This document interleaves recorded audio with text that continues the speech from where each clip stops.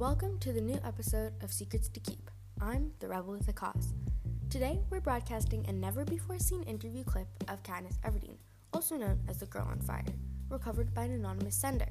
An interviewer from the Capitol entered the arena during the games to ask each tribute a few questions, but the interviews were never broadcasted due to supposedly corrupt footage.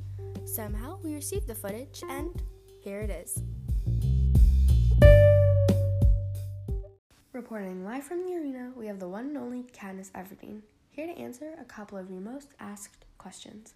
First off, who is your toughest competitor to face at the moment? Well, everyone has their strengths, but Cato seems to be the one to beat. You've got a good point. Cato is very intimidating. Now, what would you say your biggest struggle has been in the arena to this date?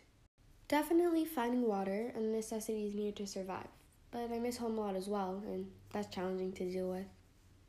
Well, if you win, you can go home and receive all of that and more. We're almost done now. How long do you think you've been in the arena? A couple days for sure.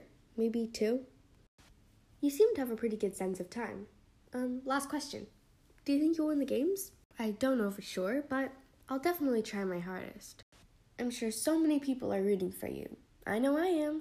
I'm also sure that you have other places to be, so thank you for your time, and now we're going to take things back to the Capitol.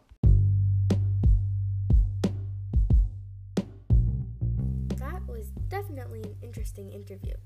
Obviously, Katniss had to be careful with her words, but we all know there's more to the story than what meets the Capitol's eye. Thank you to the anonymous viewer and to everyone who tuned in to this episode, and remember, Rebels, we all have secrets to